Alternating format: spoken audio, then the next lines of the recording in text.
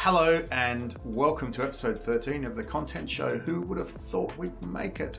I'm Simon Carney from Click to View, and today we're talking about the fragmentation of media and how the traditional media brand is in decline, and the personal media brand, for instance, and the corporate media brand are in the ascendancy.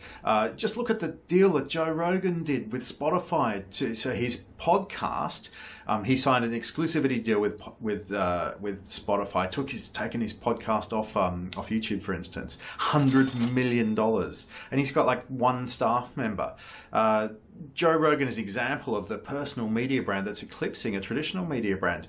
And then there's this whole, what I'm calling the middle class of media. There's this whole group of individuals who are now making an income by niche newsletters using platforms like Substack. And have you seen the app Cameo? It's amazing. There's like thousands of B-grade celebrities and sports stars and musicians. Actually, some of them are absolute world famous legends are selling personal video messages on this app called Cameo. It's the whole world of media, influencer, celebrity is just being turned on its head, and it's really interesting. Donald Trump is trying to take his massive audience from Twitter over to an app as well.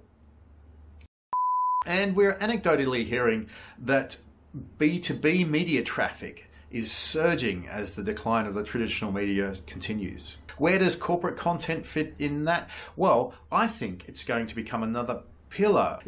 Corporate content was always an also-ran in the media landscape, but not anymore. So today I'm talking to Jeff Spencer, who edits Microsoft's Asia newsroom, about his shift from being a long-time journalist and foreign correspondent to becoming a corporate storyteller.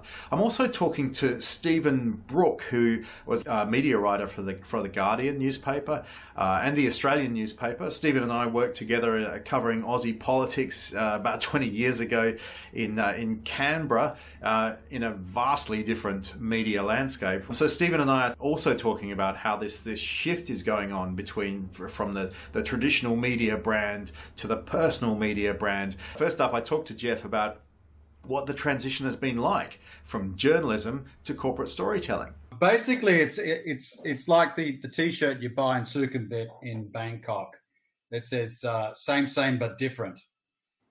So it's you take with you some of the skills that you use in news production and news reporting, and you lay off some of the other skills.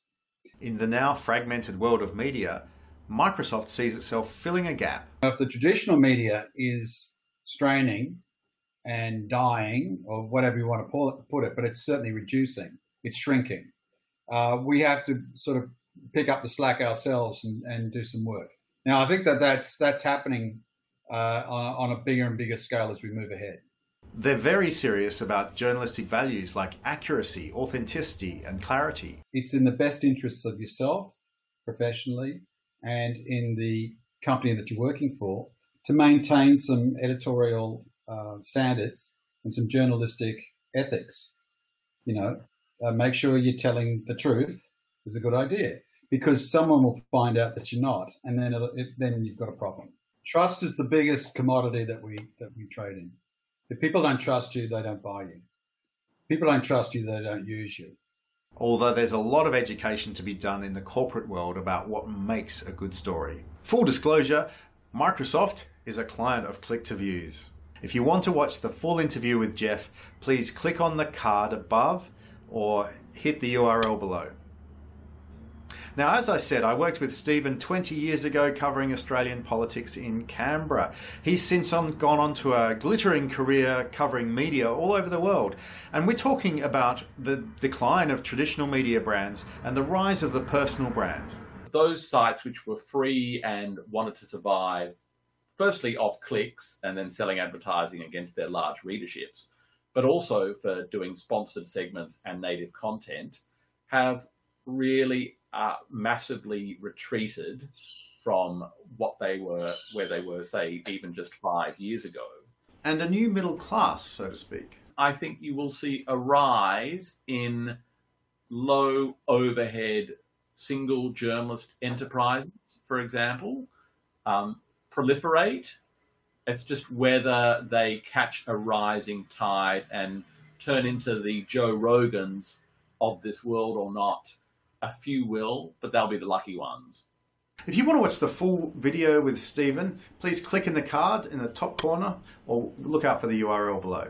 To wrap up, I found out last week that the first newspaper I ever worked for full time back in 1994, Tasmanian Country, an agricultural weekly in my home state of Tasmania, was shutting its doors, and it was a sad time. Working there taught me pretty much like all I know about journalism and some things about life. For instance, I told a story to talk my way into the job without knowing anything about agriculture.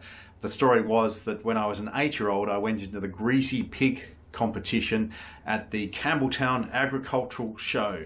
Now, the Greasy Pig competition is something that is just not done anymore because it involves getting a young pig and covering it with grease and letting kids run around the pen trying to catch it, like grabbing a salmon in a stream. Regional newspapers in Australia seem to be going the way of the Greasy Pig competition. But am I sad? Well, yes. I had some great times. I learned how to find a scoop, spent many hours talking to Tasmanian farmers about their enterprises, their properties, and all such a passionate, tight-knit community.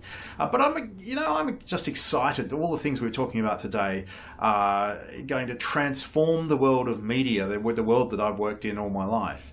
And it's just going to be fascinating to see what happens over the next 10 years. The last 8 weeks have been amazing. McKinsey just came out with a report that stated that we've had 5 years of digital transformation crammed into the last 8 weeks. And coming up, David and Nata and I are going to talk about that and the future of content marketing in the current climate, and also go through our branded content video picks of the week. Coming up.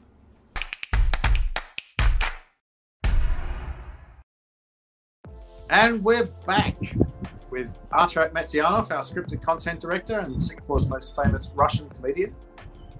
Hello. And David Austin, Click2View's editorial content director. How are you guys? Fine, thanks. How are you, Simon?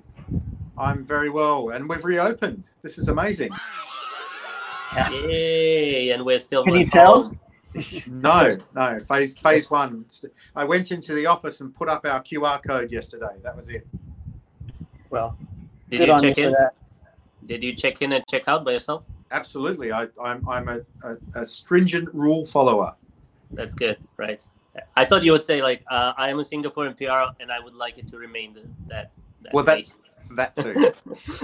So this week we are talking about content marketing after COVID, as various economies start reopening, and what I found interesting was this McKinsey report that said, was it something like 3 years of digital transformation took place in 8 weeks as a result of the lockdowns.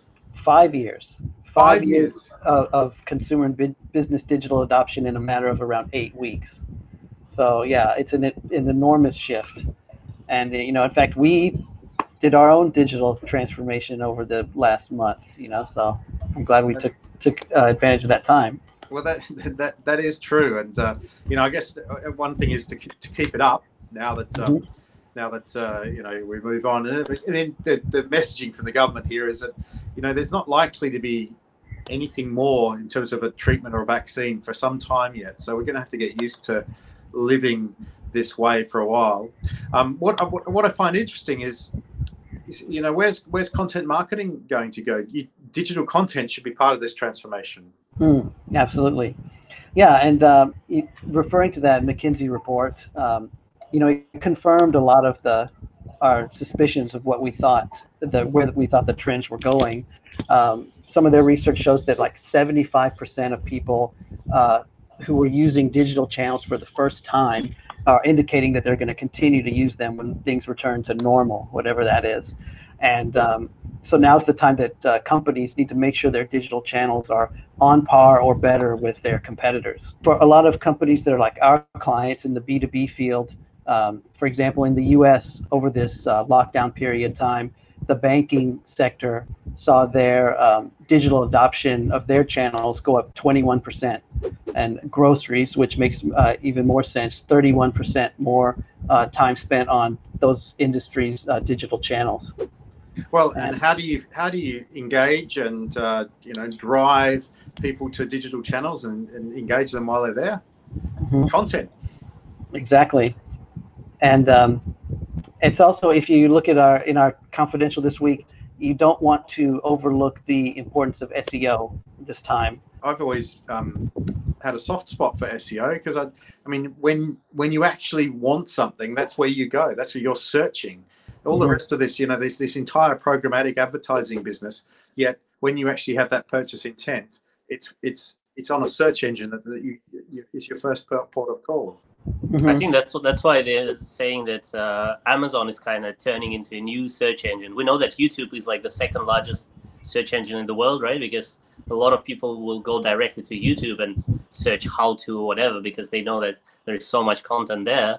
But for more, how Google like to call it, intent-driven searches, right? That's something that can be done now directly on Amazon, for example. And then, like, if you will still end up in Amazon, why not search directly there instead of Google and then Amazon, right? So there are a lot of interesting trends, and I guess the more we see this shift to the digital-only format, the more trends will appear. Yeah, exactly. I think we're actually just going to have to see over the next month or two how that evolves in the content marketing landscape, though, because I suspect digital channels have increased for those areas that need, like, or kind of ready to go, and a lot of other businesses have been sitting back and thinking, okay, well, what do we do now and during this period? And they at some point they're going to press the go button in the next month. The same, like in the world, we see the wealth gap growing.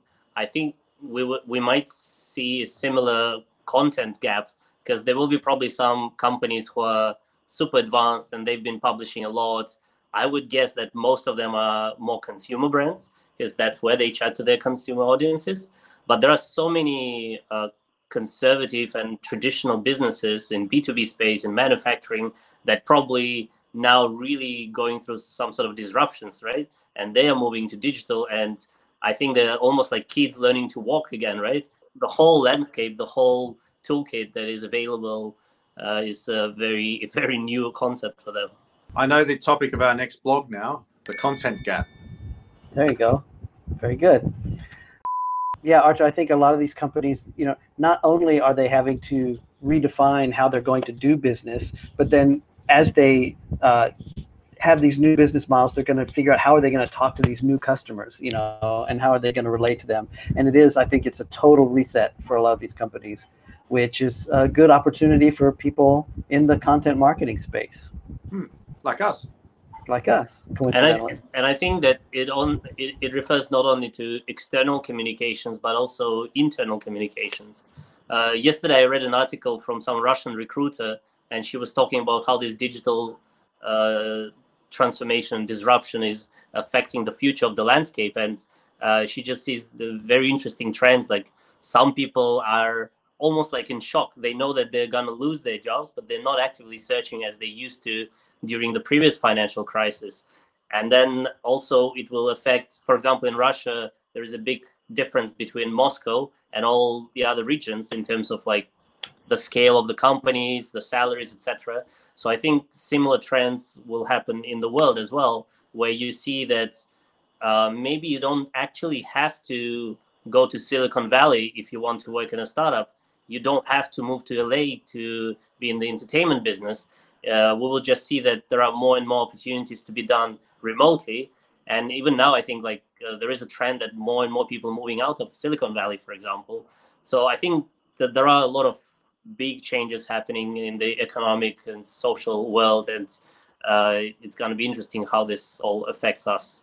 Yeah, I think the digital things hit the digital transformation because it was already, a river flowing downstream. That what McKinsey says is right, and we will have leapfrogged years ahead. I'm less convinced about the whole remote work and everyone's going to live in the countryside thing. I think that might be a bit of a flash in the pan with this same same is supposedly happening in Australia.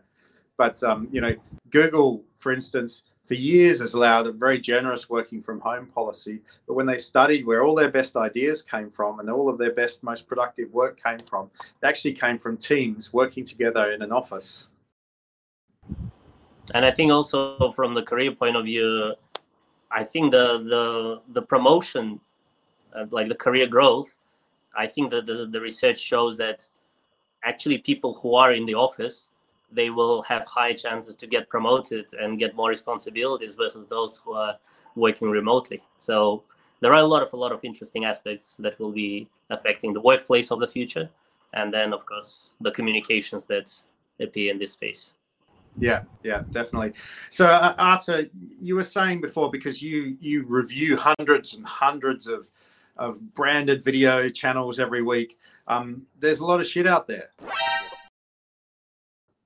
Yeah, that's quite a harsh assessment. I mean, I'm sure the brands that invest money and publish all of this stuff. Let's see if anyone watches this far into the YouTube video.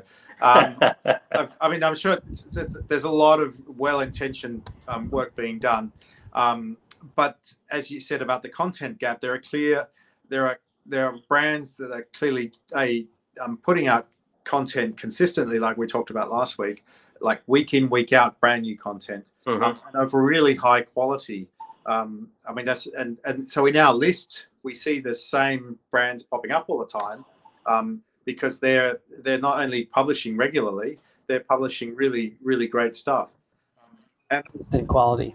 Absolutely. And I think that's again just like practice, right? The more you do something, the better you become. So I guess if you really publish a video a week, clearly you will learn something, and in a couple of years you will be way ahead in comparison to maybe some of your competitors who are just jumping on this video marketing trend.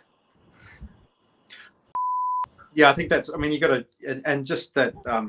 It's a real commitment to that consistency in publishing. And one of the great ones is Lego, of course. And so this video, I think what they're really good at is not thinking with that promotional mindset. They're actually thinking, you know, what do our fans, our customers, wonder about the products? And so this video is just about how they make the little Lego men, which actually weirdly, you know, I've always sort of wondered how they put them together, and now we know. Yeah, it's incredible. I mean, that's kind of the core of the content marketing, right? You basically start by asking what your audience is interested in, and then you kind of build all these assets around that. But this video is mesmerizing. It's basically just music. There is no voiceover or something. You're just watching how these robots collect 6 pair of legs every second or whatever it is. It's just fascinating how everything is so automated. And I guess that's the scale that you are always impressed by. Exactly. And another one from a regular favorite of ours. There were 2 picks this week, which I really liked. This Porsche one, and another one from Motul about the reconstruction of this old truck, which we haven't featured in this week's newsletter. But the Porsche one is and Porsche does these all over the world. We're actually talking to them about producing some in Singapore at the moment. They're just driver stories. Yes. Again, like personal stories, the customer stories, they are the best ones who use your brand, and they're the ones who will be promoting it in the most sincere way. And I mean, it's clearly not surprising that week in, week out, car manufacturing brands are usually the ones who publish most, and the quality is one of the highest. And again, like they show the car, it looks amazing. The cinematography is amazing, but it's just the sincere passion and love of the owner that really kind of brings it. I think it's like almost a 4-minute video, but you're just listening to this guy really just basically just saying I love you for 4 minutes, and it's amazing. Yeah, but it's not completely sort of just bland idolatry. It's he's got an interesting story to tell. Yeah. So another regular contributor to this list is Huawei, but this one is it's beautiful. Artistically, I really like it. It's a bit weird saying how they don't copy and steal, which I'm sure they don't. But it's like, and given all the political stuff going on around Huawei, you kind of feel sorry for them having to put this video out. So it's a slightly odd piece of branded content. I think PR guys got involved, right? Yeah, I'm not sure. I'm not sure because the darkness of the tones and the stop motion, it does actually make it look a little bit sinister. And it was a very interesting choice of the medium. Because they went for this stop motion with a detective, but this sort of noir detective style is usually investigation of someone who really committed the crime, right? But this is, as we were discussing it with David as well before that, it looks like some sort of propaganda, right? Yeah, it does have that feel about it. And finally, well, sorry, no, not finally. We've got a couple more to go. This one, Upsides. After our animation episode last week, which I really enjoyed. This one is lovely, because it's just talking about some positives in this whole pandemic, but it's also just it's beautifully made and sort of features a lot of the the trendy elements in animation at the moment. Yeah, and I think we see that there are already like parodies on what most brands publish about COVID, right? It's like black and white, gentle piano music that sounds similar to hundreds of videos. And I think instead of this sort of maybe cheesy heartstring approach, I think this is just a very cute one that focuses more on the actual facts. And it's like just really mini snippets of what happens. It's cute and a bit of nostalgic again with grain and nice style.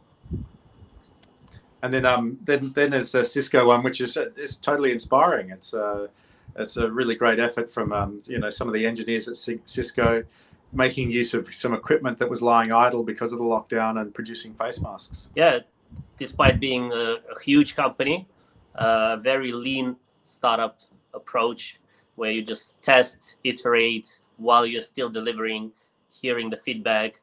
And at the end of the day, we see the photos of the hospital workers, right, who are surprised to get this help, and they definitely appreciate it the most.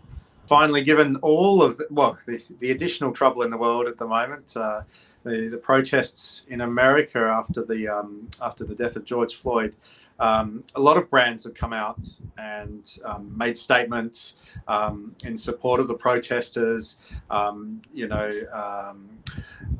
making very clear their opposition to racism. And Nike has done a beautiful one, flipping their brand sort of identity on its head as well. Yeah, I think, as they said, I think maybe it's once in a while type of thing where they say you just don't do it, right? And again, like it's one of those minimalistic but very powerful ones. Exactly. Well, guys, thanks very much. Thank you. Thank you, everyone, for watching. That's episode 13 of The Content Show. Who would have thought we'd make it? Thank you.